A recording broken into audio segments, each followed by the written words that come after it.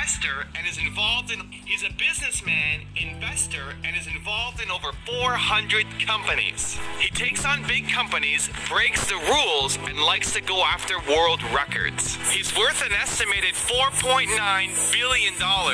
He's Richard Branson. And here are his top 10 rules for success.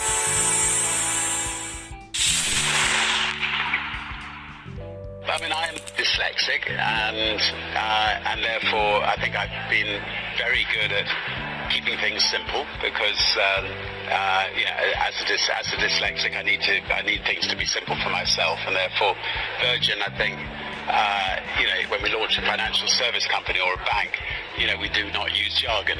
Everything's very clear cut, very simple, and I think people have an affinity to the Virgin brand because we don't talk above them or talk down to them.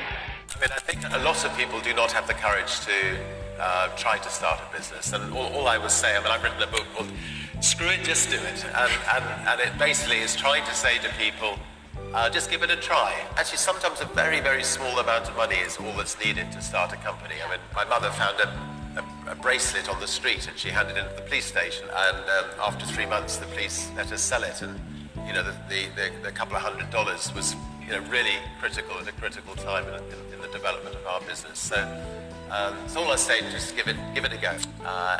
In January this year, I did ayahuasca with a shaman from Colombia. Now, for those of you, and good luck on that one.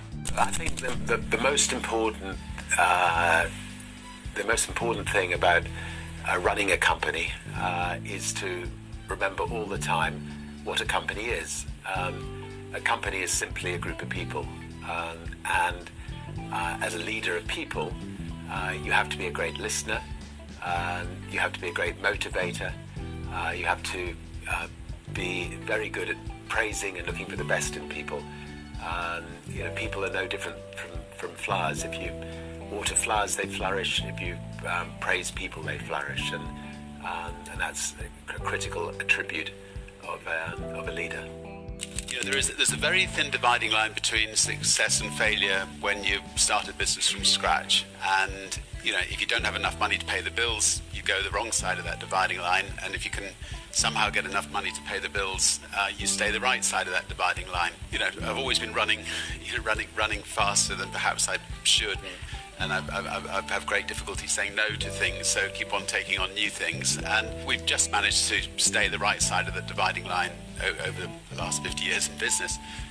But equally, in those early days, when you're starting a business without any financial backing, it's easy to slip the wrong side. And in fact, most entrepreneurs do slip the wrong side. And the important thing is then just to pick yourself up and start again. And if it doesn't work at that time, keep going until you do succeed, and not to give up.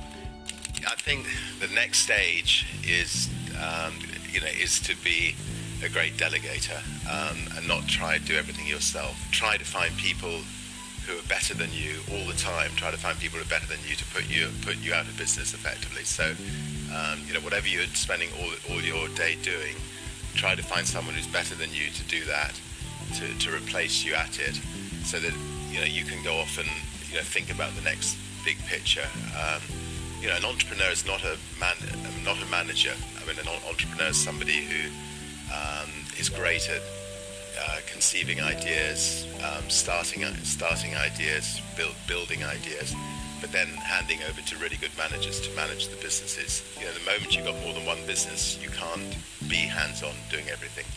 I don't actually think that the stereotype of a business person treading all over people to get to the top, generally speaking, works. I think if you treat people well, people will come back and come back for more. And it's a very small world. I actually think that the best way of becoming a successful business leader is dealing with people, fairly and well. And I'd like to think that's how we run Virgin. I love learning. I've never actually thought I was, starting a company as such. I just saw situations as I travelled in life, where I felt I could improve on the way things were being done by other people. So, one of my favourite phrases is "screw it, let's do it," and I've used that phrase a lot of times. And we just love going in and trying to shake up industries and doing it better than it's been done before. Yeah, when we launched Virgin Atlantic 30 years ago, the New York Times did a review, and they did some market research, and they said, first of all, with a name like Virgin, it's not going to go the whole way, but secondly, that they did market research which said only 7% of people would fly on an airline called Virgin, and we put our hands up and said 7% would be just fine. So we carried on with it. But there were a lot of skeptics out there, and there always will be lots of skeptics when you want to start something new. Everybody will tell you why it's a bad idea, why you shouldn't do it, why you'll lose everything you've got. And in the end, you just got to get out and try to prove them wrong. But good luck. I think the word business, it becomes a business, but what you're doing is you're painting a picture. You're trying to you're trying to create something to make a difference to other people's lives. You have a blank canvas, and you're filling in every little bit of that canvas to get every single little detail right.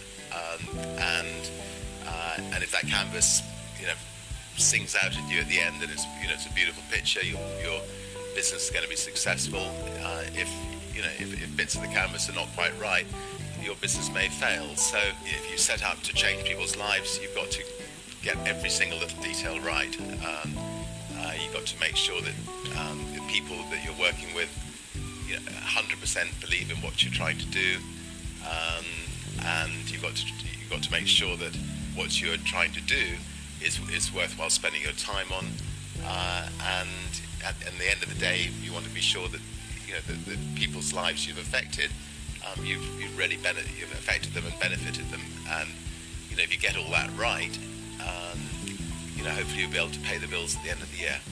I would say the overarching and key thing that really binds the group together is the idea of not just playing the game, but changing it for good. I think Richard embodies the principles better than anyone I've ever worked with and anybody that I know, because he's very focused on business, on starting new businesses, on making sure that he's got the right people in the businesses, but also on doing things differently and really changing the game. And I think that it's the combination of those that sets him apart as the great entrepreneur of his generation. Thank you guys for watching. And thank you guys for watching. Hey, that's Adolphus Bethune for his, like it says, Who Are You? For his podcast. Hey, just was listen to the segment, like it says, from Sir Richard Branson, and just gotta say, like what he says, screw it, for just do it, and I just wanted to continue to add more value to this podcast. But hey, give me your thoughts, give me something for us. Reach out to me for us, reach out to Who Are You with Adolphus Bethune for his podcast, and tell me who you want me to for his interview next. Maybe you're next. And hey, who are you with Adolphus Bethune podcast?